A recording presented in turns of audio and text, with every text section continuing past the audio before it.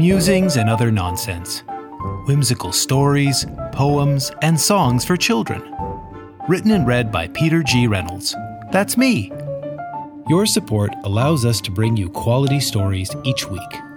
Please visit buymeacoffee.com/musings to donate and help cover our production costs. This episode is called Inside Outside. In a lonely old house between here and there lived a little boy who never went anywhere. Inside kept him safe, kept him entertained, but something was missing that could not be explained. Outside was quite jealous, for she wanted to play with that little boy on that sunny day. So she tried to entice him to step out the door, for then he would have the whole world to explore. Outside showed him apples to pick off the tree. Inside showed him shows to watch on TV. Outside showed him animals that he could meet. Inside showed him toys and great food to eat. But outside had something inside couldn't match. Butterflies by the dozen, all ready to catch. So the boy left the house, a net in his hand, and that was much more than inside could stand. "Come back," he said. "It's not safe outside. Come back and I'll seek while you try to hide." But outside only laughed and shouted with glee, "I'll keep him safe. Don't worry, you'll see."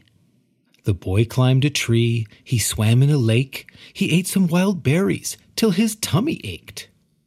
The boy ran and ran. Outside didn't care.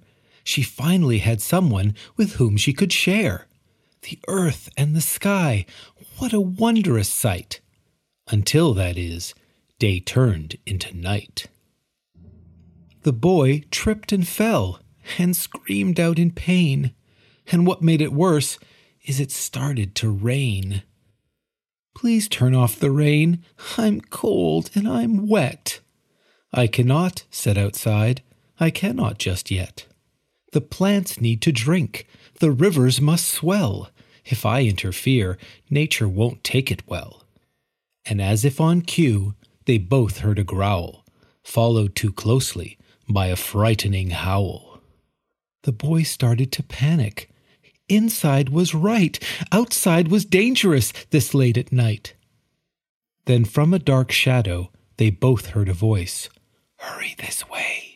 They both had no choice. They followed the voice and discovered a cave. The boy went in first, for he was quite brave. Inside sat Inside, a cave warmed by flame. Outside stayed outside because of her shame. "What were you thinking?" Inside was quite mad. Outside slinked away. She was feeling quite bad. But secretly, Inside was feeling quite scared.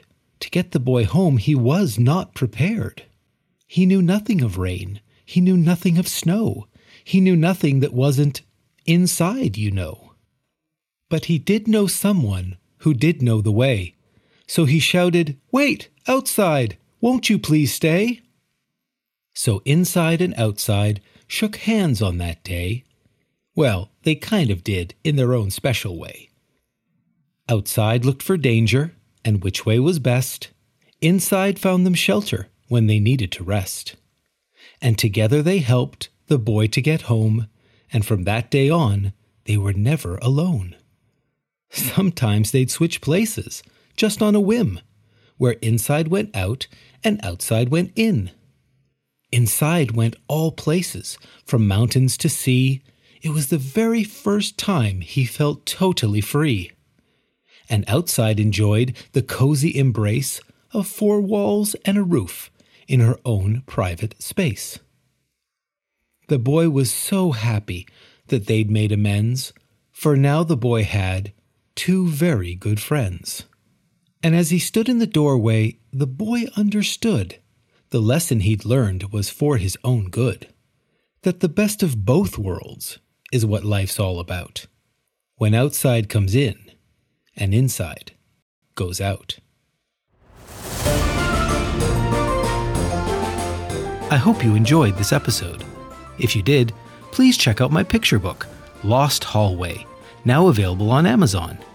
It's a magical tale of a young boy who finds a world that contains all lost things. You can learn more at storiesbypeter.com. See you next time.